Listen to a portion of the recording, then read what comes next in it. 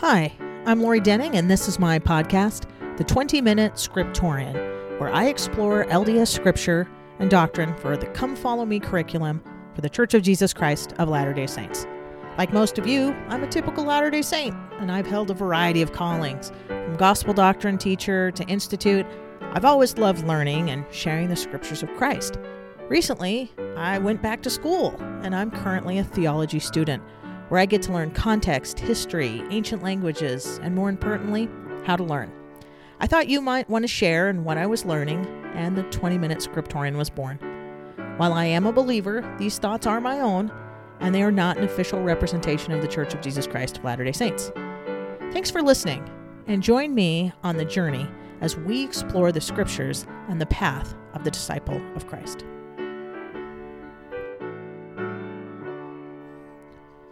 Welcome back, Scriptorians. This is Lori, and we are headed into Come Follow Me, Mosiah 7 and 8 for the first week of May 2020. So today we're going to continue on our discussion of Mosiah. You've probably already done the reading, you know the story, but let's jump on and find out if we ever get ourselves in trouble, if we ever make a mistake, we sin, we are pride, we just stumble, how do we get out? So when I was a teenager, like many of you, I may not have been the wisest of teenagers. And I remember a time when I wrecked the little pickup truck that my parents had given my twin and I to drive. So I was foolish. I was down in Southern California, and there was an accident on the other side of the freeway. And this is one of those, 12-lane freeways, and we're flying along. And I didn't have a lot of good experience. I was cocky, and I was driving pretty fast. And because there was an accident on the other side, everyone had slowed down. And so instead of slowing down with them, I remember jumping lanes to get to a more open lane. And then, man, did I come up on somebody really hard and smashed right into the back of them. And there was a moment of panic when I could see the exit way off to the right. And I thought, just flee, just drive away. My car wasn't as bad a shape as this little car that I just crunched into. And just absolute panic. I've just made this huge mistake. Run away. No, I didn't. I pulled off. And sure enough, the police officer actually just jumped over the median and walked down and said, yeah, I saw you fly by. So anyway, but there was this panic as well of, calling my parents and getting help and just how do I get out of this? So a dumb error, but have you ever felt that way? Have you ever felt like, I just want to run away? How do I get into this? I'm just stuck. I'm trapped. I'm in this terrible situation. Maybe you're feeling that way during a global pandemic. Maybe you're without a job. Maybe you're worried about your family. Maybe you're worried about getting sick. Maybe you've lost someone close to you already. I don't know. Sometimes we feel like, how did we get into these problems and how do we get out? And that is a great set of lessons to be answered by Mosiah. So as you recall, in Mosiah, this is a big, long lesson, and I'm just going to talk about the very last section in timeline, but it's Mosiah 7 and 8, and that is the story of Limhi. So in this story, which we talked about last time in the All About Part 2, is a little bit about these back and forths and who are these kings. And this is the story takes place in a bunch of flashbacks and then a flashback within a flashback. So it's not too hard to follow. We're pretty familiar with this in movies, but Limhi's kind of in the current timeline. So it goes Zeniff, then evil King Noah, and then Limhi. So Zeniff, Noah, Limhi, in this land of Nephi. They've gone south and they've been taken over by the Lamanites through their pride and hubris. And yet there's the story. And down there, that's Noah and the priest Alma Sr., and the Waters of Mormon. All this stuff's going to take place down there. Abinadi. And Limhi is the third, and it's kind of how they get out of the mess. So he's going to tell this story. And up north, King Mosiah, there's Mosiah, Benjamin, Mosiah, up in Zarahemla, have been wondering what's been happening to these guys down there and their family members. We haven't heard from them in years and years. Like, whatever happened to them? So he sends out King Mosiah II sends out a search party and says, let's go find them and see if we can find our brethren, our relatives and friends.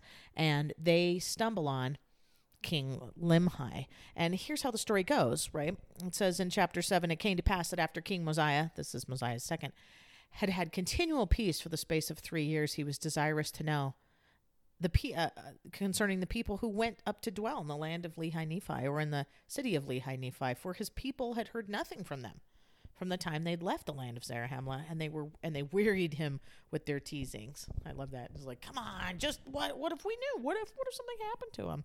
So he's like, fine. And it came to pass that King Mosiah granted that 16 of their strong men might go up into the land of Lehi Nephi to inquire concerning their brethren. And it came to pass that on the morrow they started to go up. And having one with them Ammon, he being a strong and mighty man and a descendant of Zarahemla, he was also their leader. Now you're going to see these little political things. I want you to just kind of make a mental note. This is Ammon. There are a couple Ammons in the story, but he's a descendant of Zarahemla. Sometimes they'll say they're a descendant of Nephi. So this is a descendant of Zarahemla, just FYI. And so he was their leader.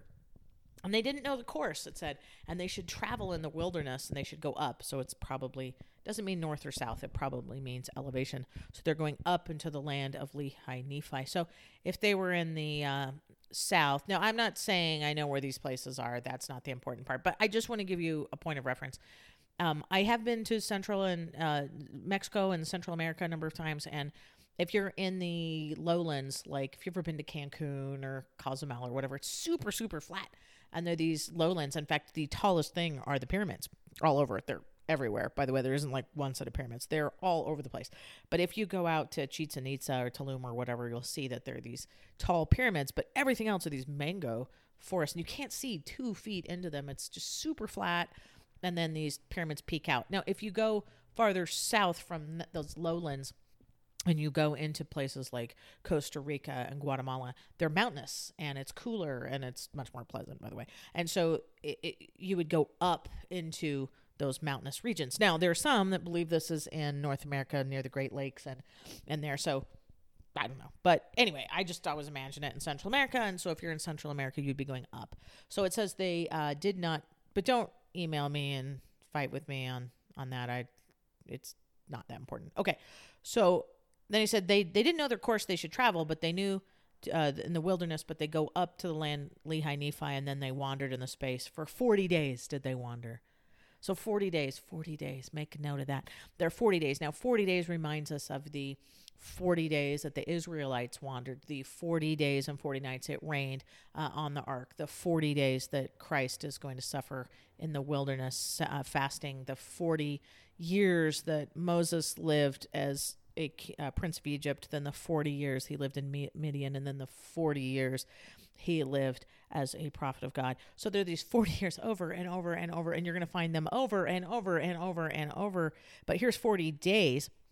40 days. Oh, he said 40 years that Christ fasted. 40 days. So there's 40 days and 40 nights, 40 years of Israel, 40, 40, 40, 40. And so often we see that this means a time of trial or struggle or a time of preparation. It may have been actually 40 days. Again, that's not the point of the story. The point might be it's trying to tell us. Now, remember, there was a trial of preparation. They were in the wilderness. So it's going to recall those parallels of what was happening when another group had been in a trial. Okay, so 40 days. And when they had wandered 40 days, I'm in verse 5, they came to a hill. A hill, well, that's unique. That must be unique, which was north of the land of Shalom. And there they pitched their tents. And Ammon took 3 of his brethren, and their names were Amaleki, Halim, and Hem. Just fancy names. And they went down to the land of Nephi. And behold, they met the king of the people. They just ran into the king who were in the land of Nephi and the land of Shalom. And they were surrounded by the king's guard, and they were taken, and they were bound, and they were committed to prison. And it came to pass then when they'd been to prison 2 days, they were again brought before the king, and their bands were loosed, and they stood before the king and were permitted, or rather commanded, that they should answer the questions that he should ask them. Okay, so we're feeling it. They've been wandering. They find this hill.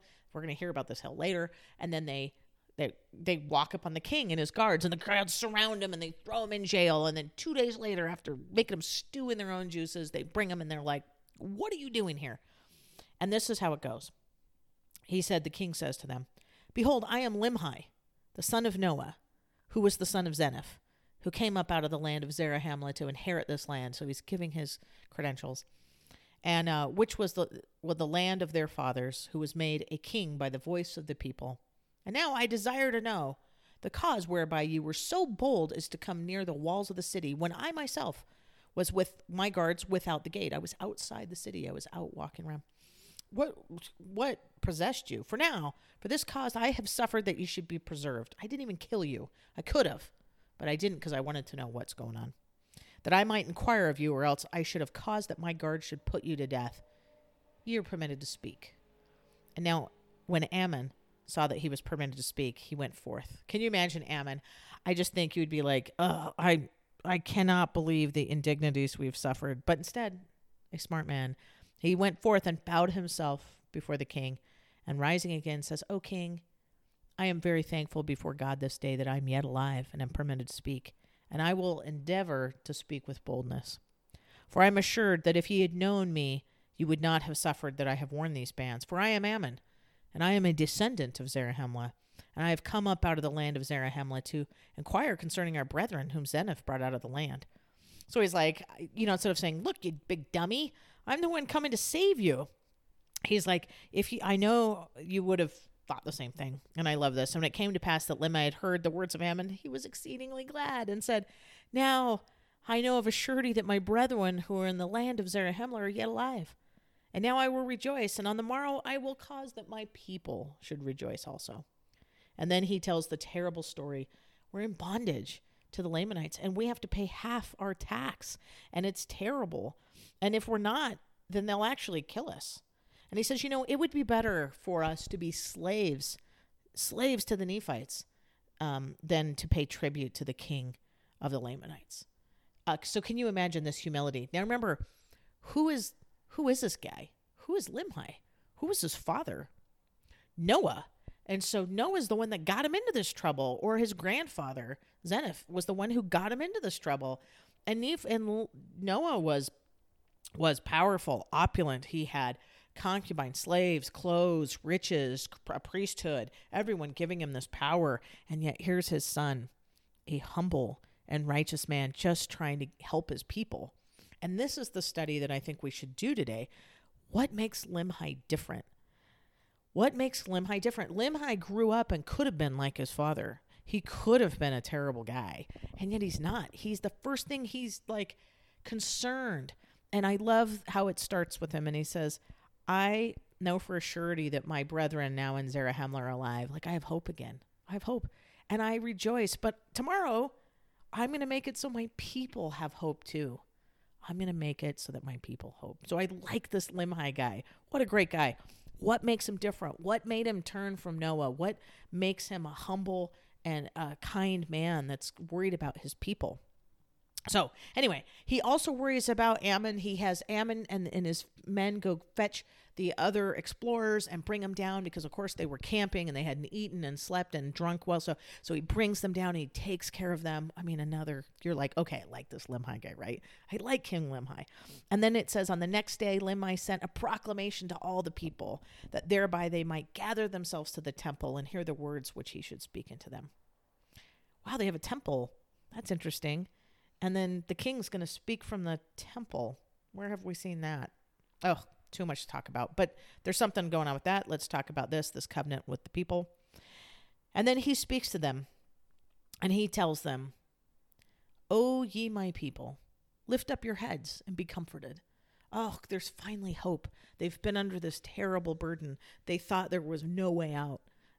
Just like all of us, right? Have we ever felt like we could not get out? But yet, here's the king telling us, my people, lift up your heads and be comforted. The time is at hand, or is not far distant, that we shall no longer be in subjection to our enemies, notwithstanding our many struggles, which have been in vain. Everything we did, it's not going to give us a break. But yet I trust there remaineth an effectual struggle to be made. It doesn't mean it's all over yet. We're going to have to work really hard, but there's hope. Therefore, lift up your heads and rejoice. He says it again. And put your trust in God, and that God who is the God of Abraham and Isaac and Jacob, that God who brought the children of Israel out of the land of Egypt, who brought and caused that they should walk through the Red Sea on dry ground, and fed them with manna, that they might not perish in the wilderness, and many more things did he do for them. So remember we started the story with a story of 40 days, right? And this being in bondage. And then why would Limhi remind them of this story? Why would he tell them? And it's a weird phrase, the God of Abraham, Isaac, and Jacob. We hear it a lot. But why is he saying that? Why is he then saying, and the God who brought the children of Israel out of Egypt? Because it's their story. He's reminding them, this is the God that we can trust in, because we're in the exact same place those Israelites were in. And if God could bring them out of the Red Sea and could feed them in the wilderness with manna, he can do the same thing for us. So he's telling us our clue. When we're in bondage and we're struggling and we need deliverance, what's the first thing we do? We lift up our heads and rejoice, and we put our trust in God. Then he reminds them of another deliverance. And again, that same God has brought our fathers out of the land of Jerusalem and has kept and preserved his people even until now. And behold, it is because of our iniquities and abominations that he's brought us into bondage. It's not, we have to admit here, how did we get here? And maybe it isn't every person, but sometimes we've done it to ourselves a little bit. And that's what he's saying. It's because of our iniquities and our abominations, our practices, our beliefs, that we got ourselves in this mess.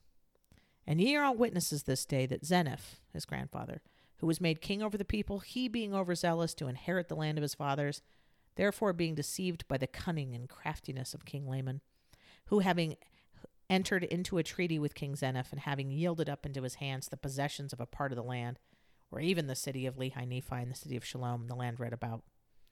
And all this he did for the sole purpose of bringing this people into subjugation or bondage. So he's saying, my grandfather, he just has no shame. I love King Limhi. It's like, he did this because he believed in a guy because he wanted to.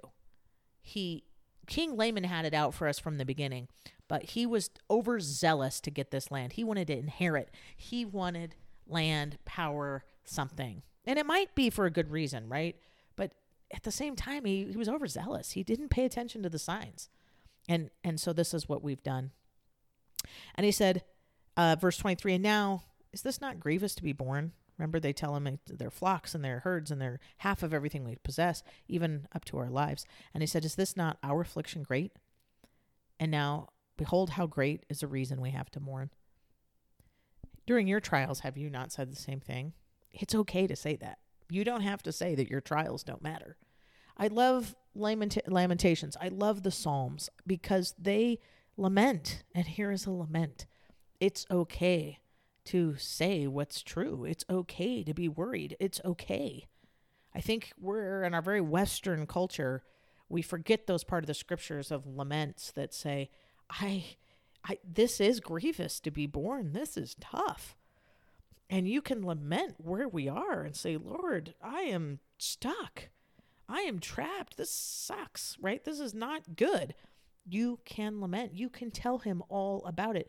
Whether it's your fault or not, he's okay with you telling him that. He can take it. You can tell the Lord about your grievous afflictions. Yea, I say unto you, great are the reasons which we have to mourn. For behold, how many of our brethren have been slain, and their blood hath been spilt in vain, all because of iniquity. How many people have we lost of this pandemic? How many jobs have been lost? How many fearful nights have you had? How many problems have you had? And you say, yeah, there are reasons. There are reasons. And for this people had not fallen in transgression, the Lord would not have suffered that this great evil should come upon them. Sometimes it's our own sins. Maybe it isn't. So I don't want you to feel bad about it if it isn't yours. But he's saying, let's have humility and admit that we may have had a problem. Now, for Limhi, they had gone down where they shouldn't have. They had left Zarahemla. They had left the city where they were protected because they wanted something more. They had overreached. They were overzealous. And he's saying it isn't the zealousness that got him. It was the overzealousness. We overreached. Is that a word? We reached too far. And then we had sinned. And then he even says, a prophet we've slain. A prophet because he prophesied. He told them of our wickedness and our abominations. That's why we killed Benadai. And he prophesied many things which are to come about Christ. And he prophesied that Christ would come in the image of a man. And that's why we killed him. So we're like, wow, whew, yeah, problematic, right? They have a reason. Now, hopefully we haven't done that. But do we ever not listen to the prophets? Do we ever think, no, I'm good. I don't have to do that part? Probably. We probably all do that a little bit. Maybe not put them to death. I don't think we'd do that. But do say a little bit in my heart. Sometimes I don't listen. Sometimes I don't obey. Sometimes I listen to my own terrible opinions of things. And then Limhi tells them about, he reminds them, let's get them a little bit humble, right? He says, the Lord says, I will not succor my people, which is give help. I will not succor my people in the day of their transgression, but I will hedge up their ways that they prosper not, right? I'll make a shrub so they can't walk on the path. So I'll hedge it up. And their doing shall be a stumbling block before them. And again, he say, if my people should sow filthiness, they shall reap the chaff thereof and in the whirlwind, and the effect thereof is poison. It's like, oh, the Lord's just saying, I won't protect you. You've done it to yourselves. But there's hope. The very last verse. So the Lord's saying, yep, sometimes we deserve the little bit of punishment we're giving, but there's hope. Let's focus on that for a second. He says, but if you will turn to the Lord with full purpose of heart and put your trust in him and serve him with all diligence of mind. Did you catch those three things? If you will turn to the Lord with full purpose of heart, 1, put your trust in him, 2, and 3, serve him with all diligence of mind. If you do this, he will, according to his own will and pleasure, deliver you out of bondage. It isn't because you deserve it. It isn't because you now earned it with those 3 bullet points, but because he loves us. He will deliver you out of bondage. What hope. What hope. Yes, sometimes we crash the pickup truck into the guy in front of us, and we've done it to ourselves because we weren't wise and we were driving too fast and we weren't paying attention and we were just not experienced drivers, and we're like, how did I do this to myself? And yet he says, I'll get you out.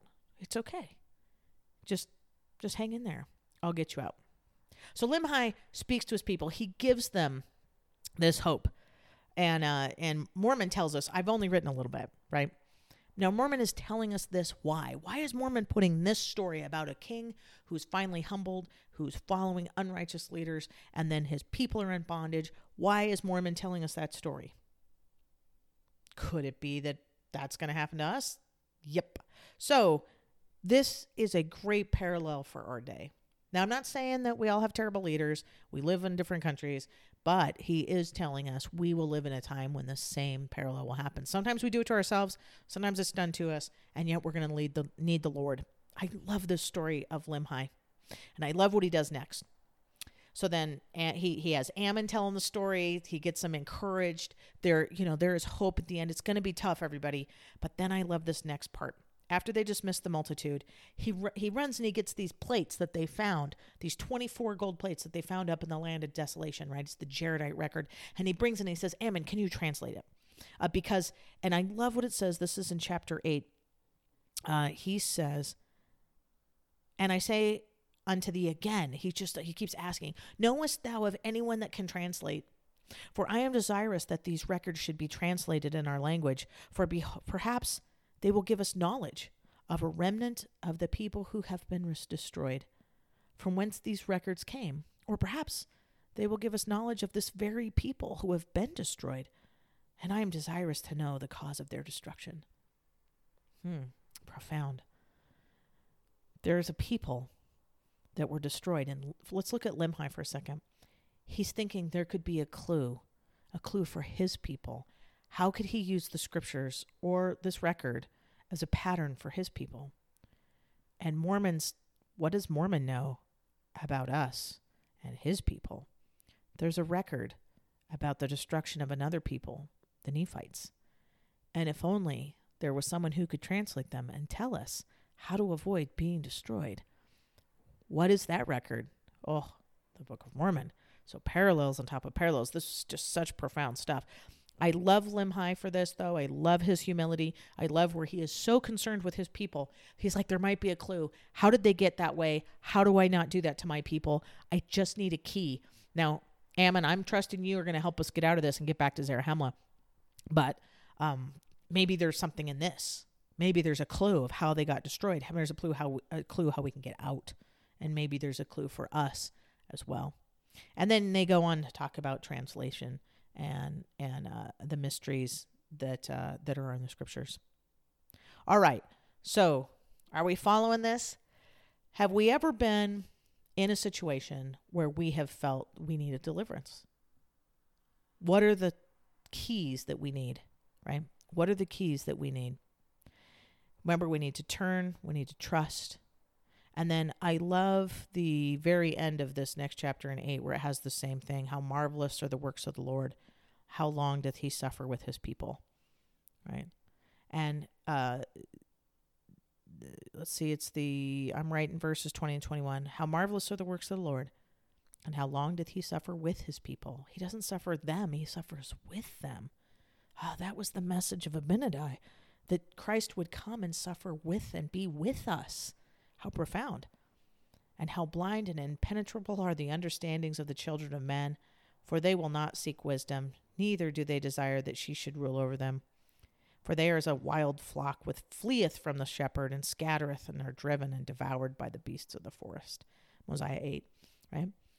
We, instead of coming back to Zarahemla, instead of coming back, Murphy says hi, Murphy the dog. The Lord wants to suffer with us. He wants to give us deliverance. Turn to him, be humble, and in his time he will help us. That's the great message of King Limhi. All right, Scriptorians, don't forget, when you're a teenager and you run into the back of somebody, it's going to be okay, and it will all work out. All right, we've gone way over time. All right, Scriptorians, we'll talk to you next time, and we'll try to pick up the next week, chapter 11 on.